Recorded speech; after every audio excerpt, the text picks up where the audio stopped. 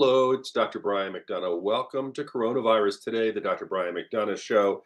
It is Saturday, July 9th, 2022. Right now, if we look in the world as far as deaths from COVID, we're at 6,347,857. Here in the United States, 1,020,816.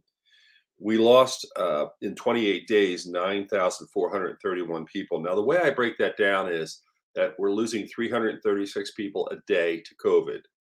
That's 122,939 people a year.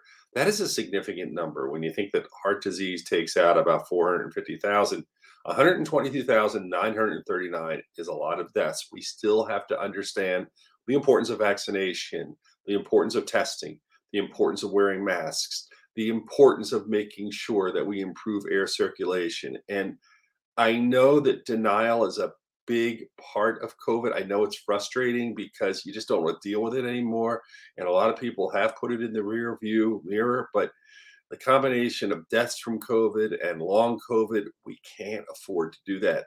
We don't have to focus on it all the time, but we have to understand we just can't ignore it. If you ignore it, it doesn't go away. It's like cancer. If you ignore that you have a breast lump, it's going to grow. You can ignore it, but it's going to get worse. We cannot deny things just because they're inconvenient.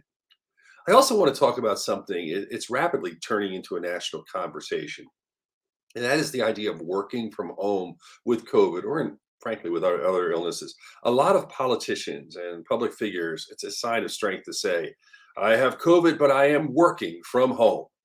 And it sounds good. It sounds impressive. And don't get me wrong, you should stay home if you have COVID. You do not want to spread the virus to others. So that's commendable.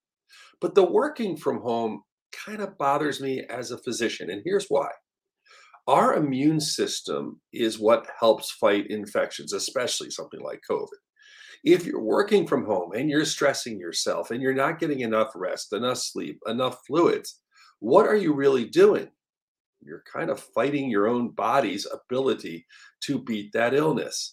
And I don't want to normalize the thought of people working from home because if you think about it, just because a person can work from home, should they?